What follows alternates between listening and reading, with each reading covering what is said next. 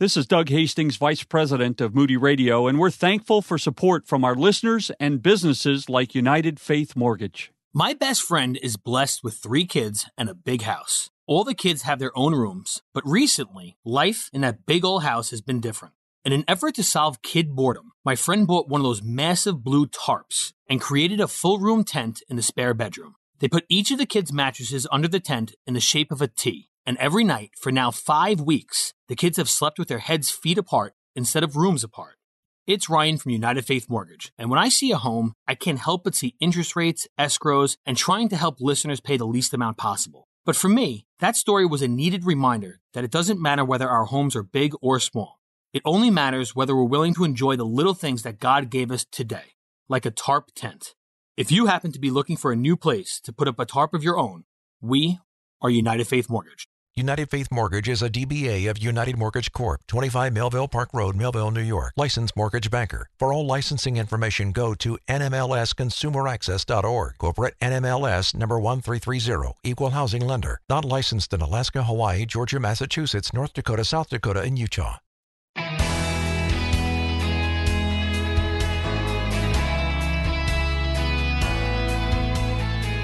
To paraphrase Thomas Jefferson, the principle of spending money under the name of funding to be paid back later is really swindling the future on a large scale. We must not let our leaders load us with perpetual debt. Hi, I'm Rob West. The founders could have never envisioned today's $28 trillion national debt. Today, I'll discuss this critical topic with economist Jerry Bowyer and how it affects your finances. Then I'll take your calls at 800-525-7000. That's 800-525-7000. This is MoneyWise Live, where God's truth guides your financial decisions. Well, Jerry Bowyer is our guest today. You know him well as the chief economist at Vidant Financial. He's also the editor of Town Hall Financial and occasionally writes for National Review. Jerry, welcome back. Thank you, my friend. Always great to be with you. Always delighted to have you, sir. Jerry, it's your recent article in National Review that we want to talk about today. The CBO saying that our new debt projections are already obsolete. What were those projections and why are they no longer valid? Well, they're no longer valid because between the time that they did their annual analysis for the long-term budget outlook, and the time that they, kind of got it printed and, scheduled the press conference and released the results, we passed the American Rescue Plan Act, and that added another almost $2 trillion to the debt. Yeah. So the debt levels were already considerably above 100% debt to GDP ratio. And if you hear conflicting stories on this, there's one thing that's very important to understand. There's 2 ways to calculate the national debt.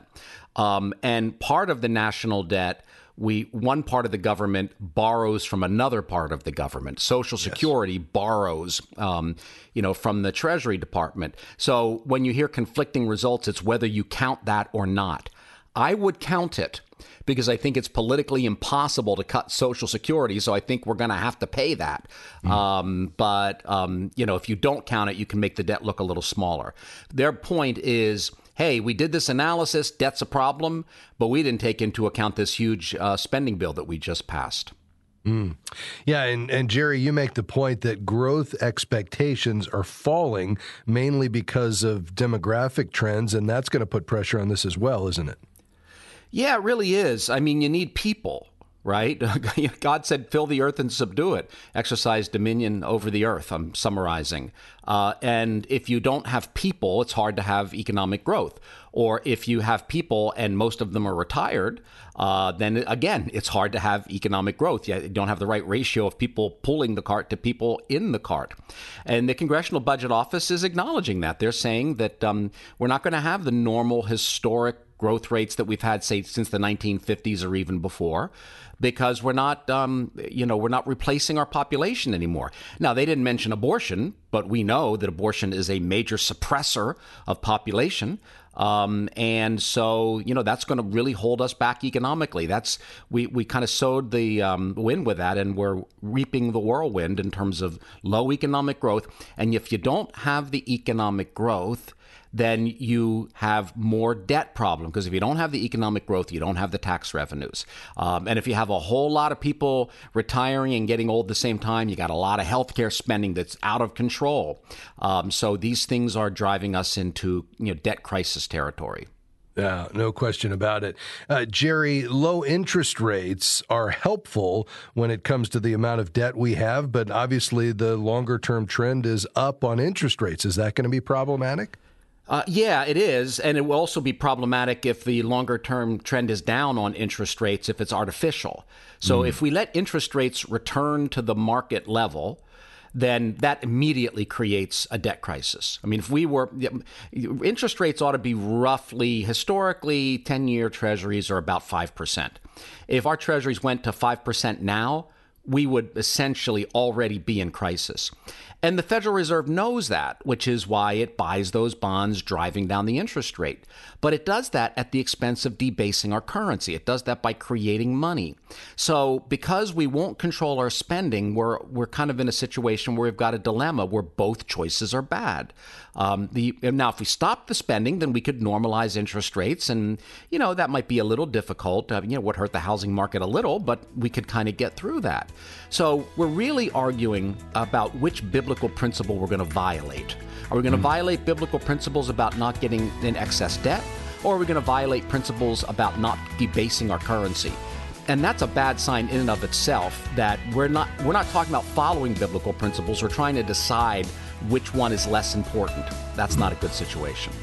Jerry Bowyer, our guest today. We'll be back with much more right after this.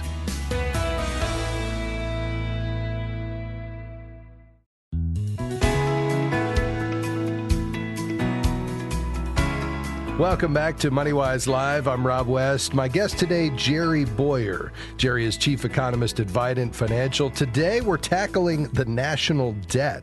What are we going to do in this country with the debt that we have that just continues to grow? And Jerry, just before the break, you were making the point that at least historically, we've always thought about being able to grow our way out of debt problems, effectively lowering the percentage of debt compared to the gross domestic product. But you made the point that because of a smaller labor force with demographic trends and other factors with GDP growth being suppressed, that's going to create challenges. Interest rates can be problematic. Now, sometimes we hear analysts say that immigration is the key to growing our way out of this mess. What about that? Well, again, that's one of those situations where we have a dilemma. If the native population, meaning current native, I'm not talking about Native Americans, if the native population, people who live here now, don't reproduce ourselves, then we're either going to have population decline or we're going to make that up with immigration. The problem is that there's a lot of social tension around immigration. And so we're a society that's very divided around high levels of immigration, the kind of levels it would take to keep the workforce growing, which is kind of what you need in order to grow the economy enough in order to basically afford to fund our retirement plans. Yes. Now, that goes to a deeper cultural issue because there are concerns about whether immigrants are really kind of joining and assimilating into the American experiment, or are they just sort of here to work and bring the old voting patterns behind? Again, this is one of these downstream effects that comes when we violate biblical principles. We're supposed to fill the earth and subdue it. We're supposed to reproduce ourselves. We're not supposed to abort away our future. We're not supposed to have excess spending. We're not supposed to have excess debt. We're not supposed to, debase our currency. But when we violate principles, a nation that is violating principles will have tougher and tougher decisions to make. And so, a lot of Americans would be very concerned about extremely high immigration levels. But then, how else do we have enough workers of the proper age in order to pay into a system to pay for retirement? It's a real dilemma. Yes. Well, as you point out in the CBO's projections, deaths exceed births by 2044, indicating that without immigration, the population would decline, and thereafter population growth is driven entirely by immigration. Assuming the CBO is right with regard to the growth potential, Jerry, what then, in your view, does our fiscal future look like? I think that the CBO is wrong in that it's overly optimistic. And the reason I think that is if you look in the details of the report, I think they're probably right about growth rates. That were, kind of 2% growth rates. I mean, we'll be better this year because we're bouncing back from the extremely low baseline of the pandemic shutdown. But I think our new normal is, in fact, going to be subnormal. I think if you look at their interest rate assumptions, they're assuming that we don't get normal interest rates until 2050. Well, I just don't think that's realistic. I think eventually, the markets are going to say, sorry, we don't believe you, Federal Reserve. We don't believe you, Treasury. We don't think you're going to pay back this debt. And then at that point, it becomes impossible for the central bank to control the interest rates. In the 1970s, we had extremely high interest rates. In the early 80s, the Fed tried to fight that, but it couldn't. Because, they only control part of it. We're part of a global economy. Robert Mundell, the Nobel Prize-winning economist, who just died recently, a few weeks ago, told me once that the biggest economic mistake that people make is that nations think they're in control of their own economic situation.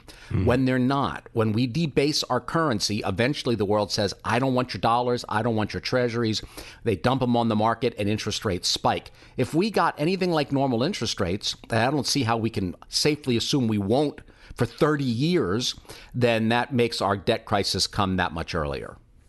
Jerry, the interest rates are supposed to be an appropriate reflection of the risk that's in the system, but when we manipulate them, it's not doing its job, right? Yeah, I mean, think of it as someone who's living a very unhealthy lifestyle, and then they get drugged, or let's say they take an opioid, and they feel just fine, right? They had a back problem, or they had another problem, and now they feel fine. Easy money is the fiscal equivalent of an opioid.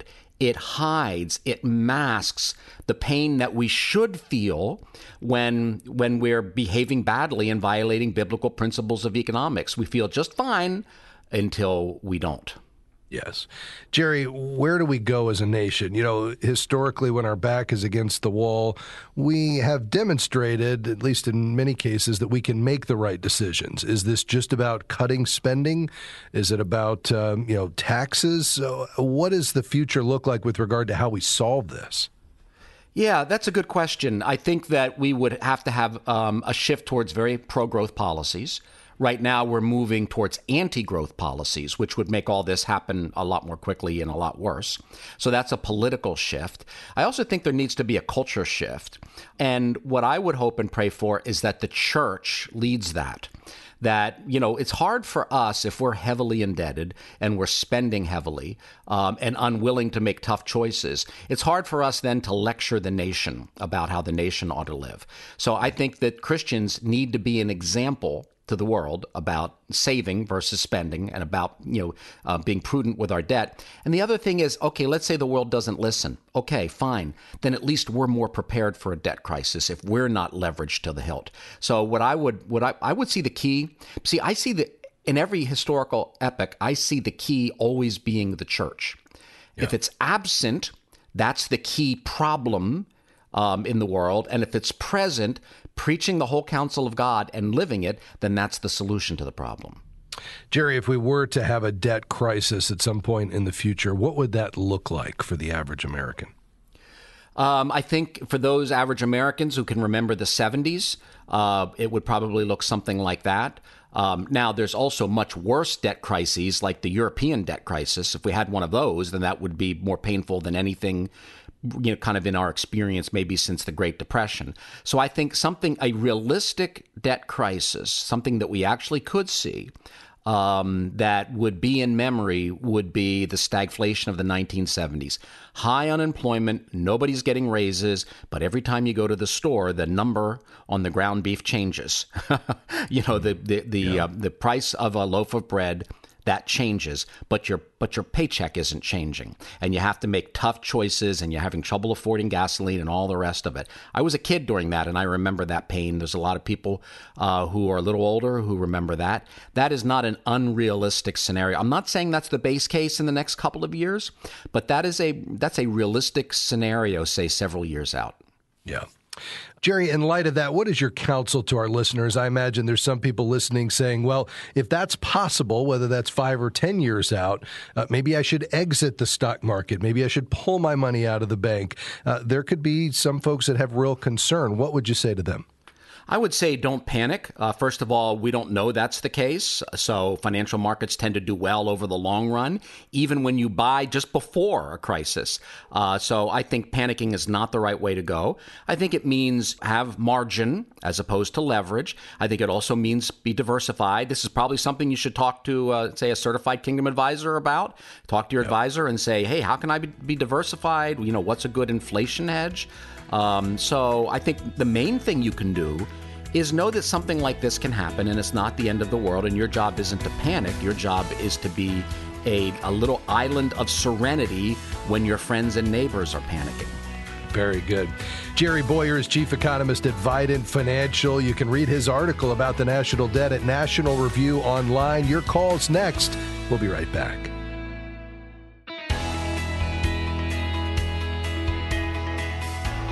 Welcome back to MoneyWise Live. I'm Rob West. So glad to have you along with us today. Appreciate Jerry Bowyer stopping by today with some hard truth, and yet no reason, as he said, to panic. I think the key for us is we recognize, we're taking on a lot of debt as a nation. We're going to have to deal with that in terms of our spending and just how we adhere to biblical principles that apply to nations as well as individuals in the days ahead. The key for us is, what are we doing with what's passing through our hands, with what God has entrusted to us? Are we living within our means? Are we avoiding the use of debt or moving toward being debt-free over time? Do we have some margin or some liquidity, starting with an emergency fund?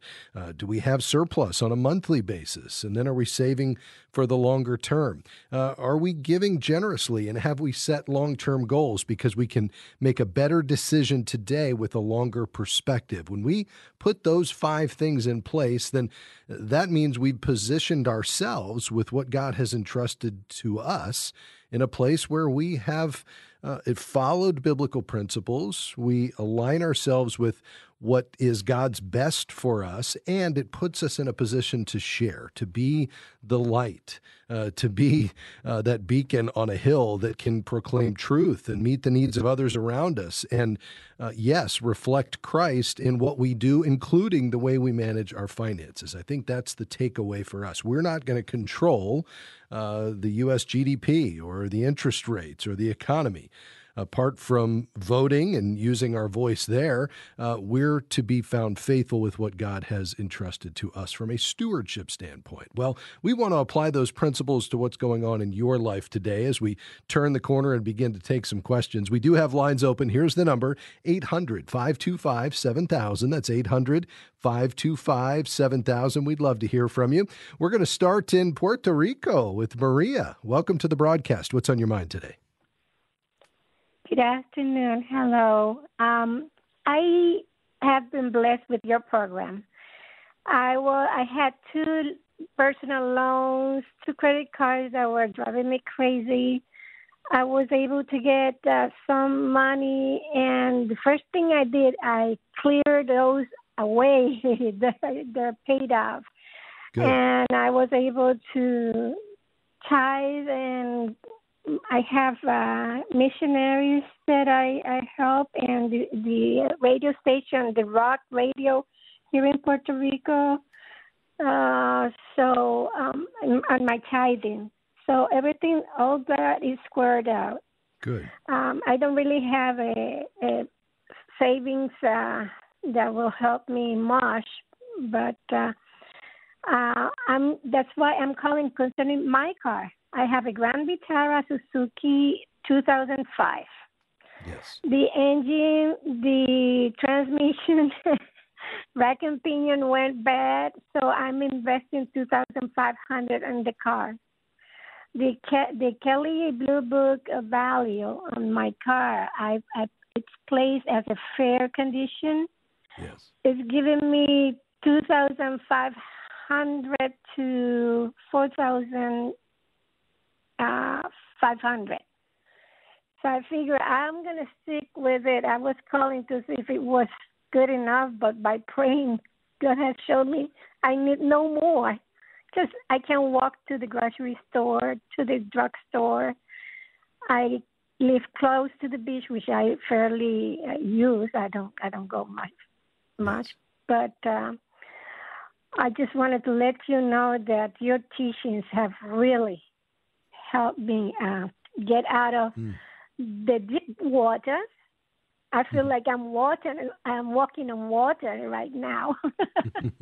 Well, I'm so happy to hear that, Maria. You're following biblical principles. That's what we teach, and that's the benefit of following God's truth. It's timeless. It's transcendent. It works in every situation. It transcends tax codes and economies, and it just always works. And when we do it, again, we put ourselves in a position to experience God's best. That's the ability to be generous, which brings great joy.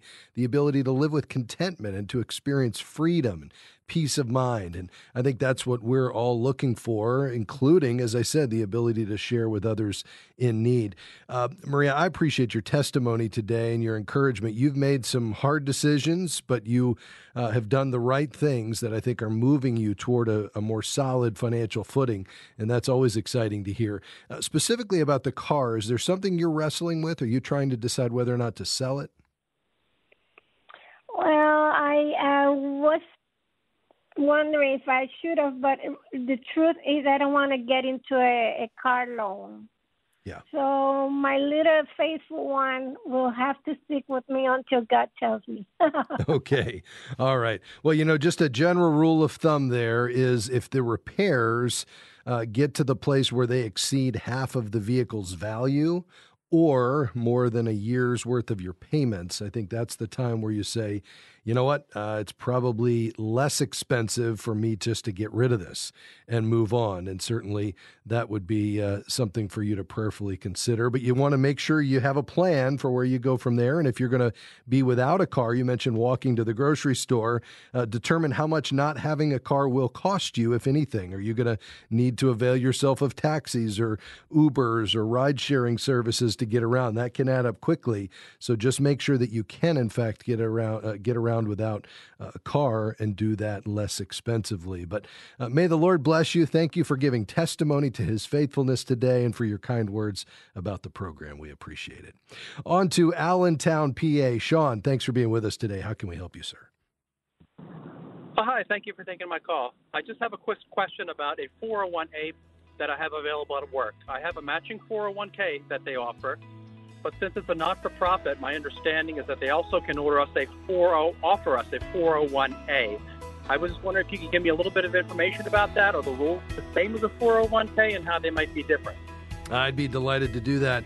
We're going to have to do that just around the corner, though, Sean. We're going to pause for a brief break. When we come back, we'll talk about a 401A, which is different than a 401K, and what that means. Then we'll be on to your questions. We also have a tithing question coming from Bill in Ohio, so we'll deal with that as well, plus whatever's on your mind. Here's the number. Phone lines open, 800-525-7000. This is MoneyWise Live, where God's Word intersects with your finances.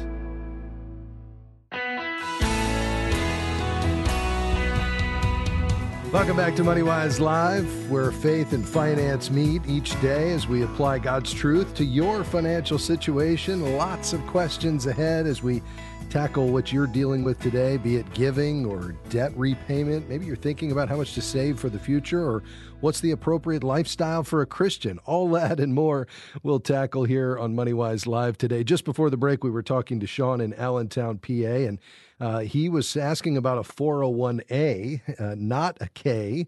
It's a different variety. Sean, let me explain just briefly, but basically the 401A is equivalent to what would often be known as a 403B in the nonprofit, either public school or government agency type situation. It's going to be a retirement plan, just like the 401k or 403b, but they do all three of them offer major tax breaks, but they're structured a bit differently. With the 401a, this is usually custom designed. and can be offered to key employees as an added incentive to stay with the organization. That's typically why it's done. They typically require everyone to participate as opposed to a 403B or 401k, which is entirely voluntary. The employee contribution is set by the employer, but the employer is required to contribute as well.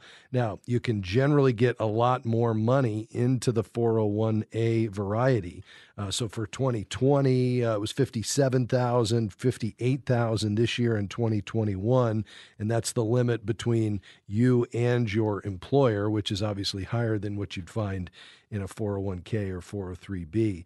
And so there are real benefits to them and some distinguishing characteristics, certainly. Now, if the employee leaves, they can usually, if the employer allows, withdraw the vested money by rolling it to another qualified retirement plan or by purchasing an annuity. And then you can withdraw the money from your 401a without penalty when you reach 59 and a half. So very similar to a 401k. So if this is an option being made available to you, this should be a good thing. And again, allow you to put much more away on an annual basis. In terms of the investment options, Sean, again, that's going to be up to each employer's plan and ultimately the custodian in terms of what investment options are in there. So if you feel good about making that selection yourself, that's great. Otherwise, I'd seek out the counsel of a professional to help you make that decision, to make sure that you're investing according to your age, risk tolerance, goals, and objectives. But I would proceed, and I think you'll find that this is going to be a great savings tool for you moving forward as you save for the long term. We appreciate your call today. On to Hiram, Ohio. Bill, you're next on the program. What is your question about tithing? Hey, thanks for taking my call. Our minister at a church, he was having some financial trouble, and he had a 25-year-old vehicle, and just didn't run anymore, so I bought him a car. Is that considered tithing? Yeah, it's a great question, Bill. So I love this, that you wanted to make this gift. You designated that gift for a specific purpose.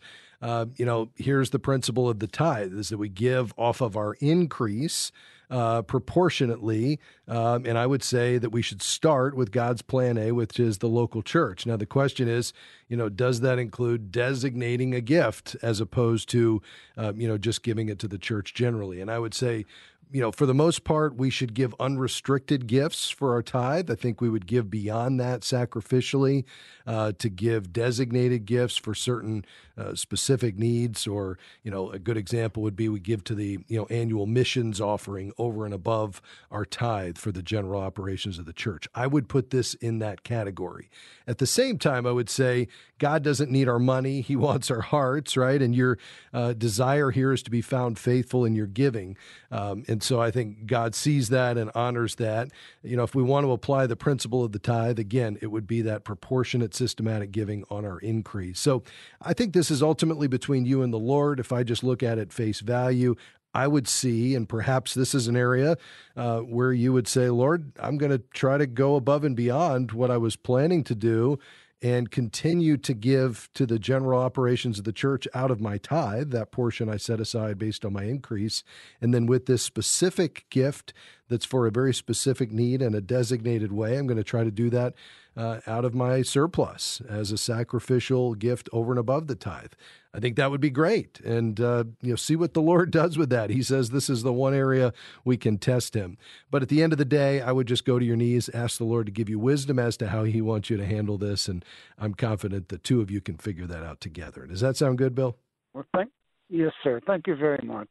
All right. God bless you. And I appreciate your generosity. Thank you for sharing that story with us today. Let's head to Munster, Indiana. Beth, you're next on MoneyWise Live. Go ahead. Hi, and thank you for taking my call. Sure. I'm calling because I recently, my husband went to be with the Lord, and he left me some insurance money, life insurance money. But right now it's in an account at like 1% only, and I think there's probably better uses for it. I do still have a mortgage, but it's a very small amount. At this point, it's a good low payment because it's low interest. And I'm just wondering, someone approached me about buying some life insurance for myself, for my children when I passed on. And it was almost about $9,000 or a little bit more a year for 10 years. And it was a $100,000 policy, but it was going to earn interest at 6%. And after 10 years, it's fully paid. And he said, that's better than the 1% on the money that I have. So yes. What do you think about that? So are you wondering then, Beth, what to do with this money that's sitting there earning 1%? Is that right? Well, I mean, it has helped me with things that I need to do, but I do think that it should earn more than 1%. Yeah, I would agree with that, depending upon how this relates to other savings and other assets that you have. So give me a quick breakdown of that. As you look at your emergency savings, what do you have? Is it this amount that was the proceeds from this life insurance money, or do you have other savings that you would consider your short-term emergency savings? Not really. Okay, so what's the total you have in savings right now? Probably about $1,000. Okay, and then what's the balance on this life insurance proceeds? Oh, that's $250,000. Okay, and are you taking an income off of that? Are you drawing anything out of that to pay your monthly expenses, or do you have that covered from Social Security or other sources? Normally, I don't have to draw, but occasionally I do. Okay. All right. And so how much would you say over the last year you pulled out of this account? Over the last year, maybe $9,000. Okay. And last question, what are your total monthly expenses? Oh, my goodness. I wish I knew the answer to that. Okay, well, I'd take this approach. Let's say it's $3,000. I'd make sure you have at least a year in emergency savings, given your situation. So that'd be $36,000, and you could multiply that out. The balance, I think you could put to work on a very conservative basis. So I'd connect with a certified Kingdom advisor there in Indiana who can help you build a portfolio. You can find someone at our website, MoneyWiseLive.org. We'll be right back. Stay with us.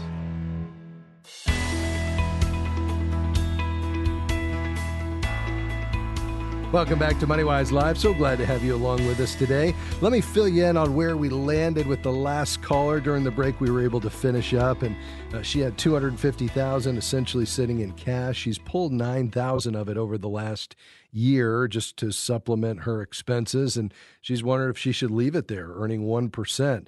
And what we decided was if she pulled out a year's worth of expenses at around $35,000 and she invested $215,000 on a very conservative income-producing fashion, if that earned just 4% a year, that would cover her $9,000 a year that she needs, and ideally never touch the principal.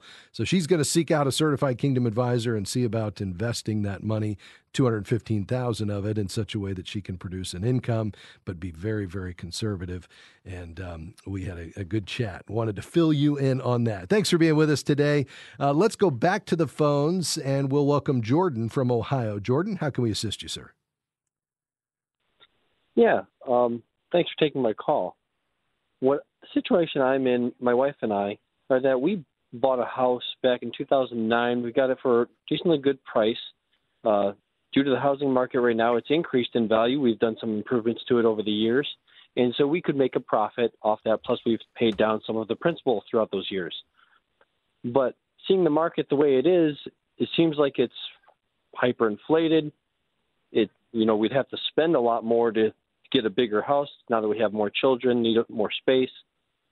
Do you think that it would be worth doing that currently versus taking some of the money we've got, about $60,000 in savings, that we could take some of that and do an addition to gain more space, as opposed to trying to sell and then move, but yet maybe I'm not sure if we'd be losing that money.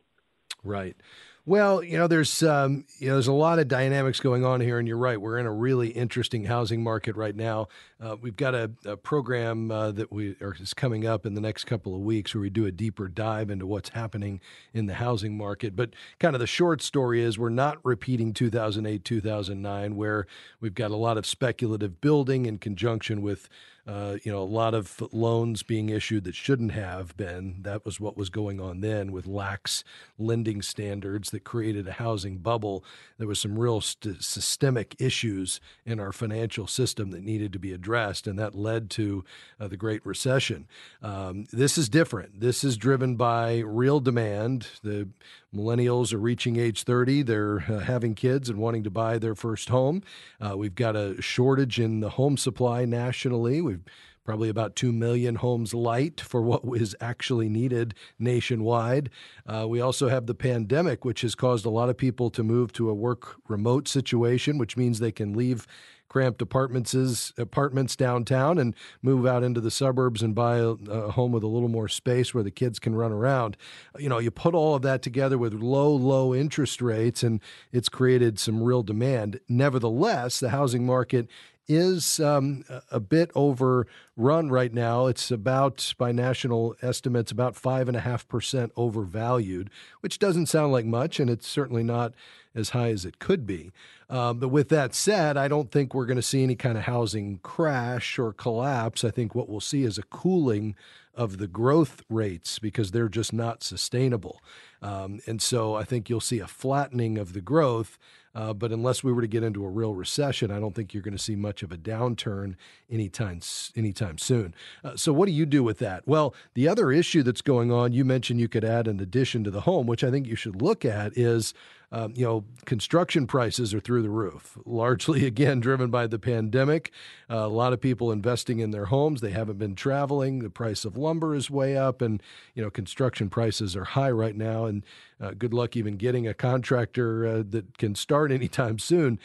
So I think you should look at both options. The benefit, though, of you selling in a market like this is you're going to get top dollar, even though you're going to spend top dollar when you buy that next place. So that should be somewhat of a wash.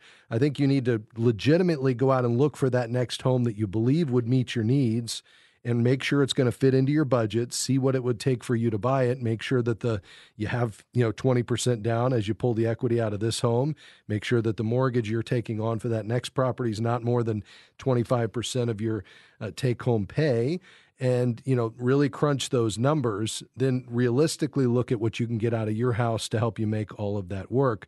Then I think you could take the step of actually getting a contractor or two into your current home to give you a real bid on what it would actually take to do that addition. And I think the numbers will speak for themselves. You probably will find that major construction project is a bit more expensive than you think. So I think you've got a little legwork here to do, Jordan, to figure this out, but I suspect you might find that it might be simpler and you may still come out just fine if you were to actually sell this place and go look for that next house that fits into your budget but also meets your needs. Does that make sense? It does, and I appreciate that. Just looking for somebody who knows something about it to give me a push in the right direction. All right, very good. Hey, make it a matter of prayer, you and your bride, along the way, and ask the Lord to give you some wisdom here as you make this decision. We'll ask our MoneyWise Live community to join you in that. We appreciate your call today. Let's head to Clear Lake, Minnesota, and welcome Rachel to the broadcast. Hi there. Hi, thanks for taking my call. I just wanted to check some information that I'm trying to remember back to when I was in high school. But I have a daughter that graduated high school last year. She had asked me with some of her graduation money what would be the wisest way to invest that. And I was trying to remember back to a class that I had taken where we had learned that a Roth IRA is a compound interest account, so to speak, where you can take $1,000 every year starting when you're 18. And if you contribute that $1,000 per year until the age of approximately 28 to 30, without making any withdrawals, the compound interest will make you a millionaire by the time you retire, is what I think I remembered learning in that class. So I have my own investments, but as a young person, that is where I steered her. And I just wanted to make sure now that she's coming upon the time that she's going to make her next $1,000 deposit, if that's still a good idea. Yeah. Does she have earned income, Rachel? She does. Yeah. Very good. I like that a lot. If we can teach our kids to do this really early, that makes a lot of sense. In fact, there was an article that we put up recently about a 16-year-old who had already started a Roth IRA. It's by Art Rayner. It's on our website, MoneyWiseLive.org. You'll find a very similar idea there. But the power of compounding is incredibly powerful, Rachel, when you start early and you do it over a long period of time. And as you said, it doesn't take much money, especially when it's growing that long at a decent long-term annualized growth rate, but without the drag of the taxes, which I think is the key here. And if she could just get in the habit of doing that, perhaps it bumps up from 1,000 to something higher than that. This year the limit is 6,000, and she could begin to increase that. Once she has a 401k or a 403b available at work where there's any kind of matching, I would prioritize that first, because that's immediate, return on your money. If you get a dollar for dollar match up to 3%, that's 100% return on your money for that first 3%. But then I'd go right back to that Roth IRA. And if she kind of builds the giving and the saving component systematically into the way she handles God's money at an early age, she will reap huge dividends down the road to be able to give more generously and to be well planned for the future. And we'll really call you blessed for helping her understand these powerful forces. So I affirm everything you're saying here, and I think you should just encourage her to press on. All right. Thanks so much. It's so good to hear. All right, Rachel. God bless you. We appreciate your call today. On to Miramar, Florida. Now, this is right near where I grew up, just down the street, actually. Enrolled. We appreciate your call today. How can I help, sir? Thank you. Thank you for taking my call, and I appreciated the great job that you guys have been doing. And you guys have made an impact positive in my family life.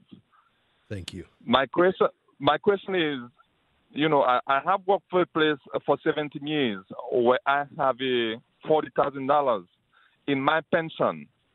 But I was told that if I remove the money at an early age, they will penalize me.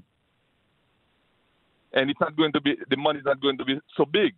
Yes. So they said I can only touch that money if God bless me to see the golden age, which is 64 years old. And right now, I'm about to be 50, not yet. And I also have a 401k in my current job.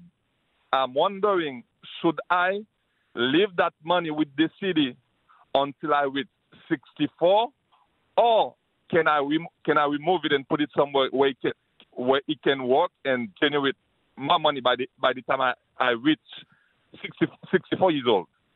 Yes. And so this is a pension that they say can't be, you can't turn it into an income stream or take a lump sum until 64 without significant penalties. Is that right? Correct. Yeah. Well, that's probably the case. I mean, if that's what they're telling you, I mean, that would not be uncommon. So I would say, Rold, I'd probably leave it right there, not take that penalty. Doesn't sound like you need the money. And then I would prioritize moving forward, you continuing to fund that 401k, which the benefit of the 401k is as soon as you separate from the company, at any point, as long as you're over 59 and a half, you could begin to take it out much sooner than 64. And as soon as you separate, no matter what age you are, you could absolutely roll it out to an IRA or put it into another 401k. But with regard to that pension, I'd leave it right where it is there, Rolled. And we appreciate your call today from Miramar. Well, that's going to do it for us. Hey, we started today with Jerry Bowyer on the national debt. At MoneyWise.org, you can find a replay of this, plus an article that Jerry wrote called CBO, Our New Debt Projections Are Already Obsolete. That's there for your enjoyment. MoneyWise Live is a partnership between Moody Radio and MoneyWise Media. Let me say thank you to our team today, Dan, Amy, Jim, and the rest. We're so glad to have you with us. May God bless you. Bye-bye.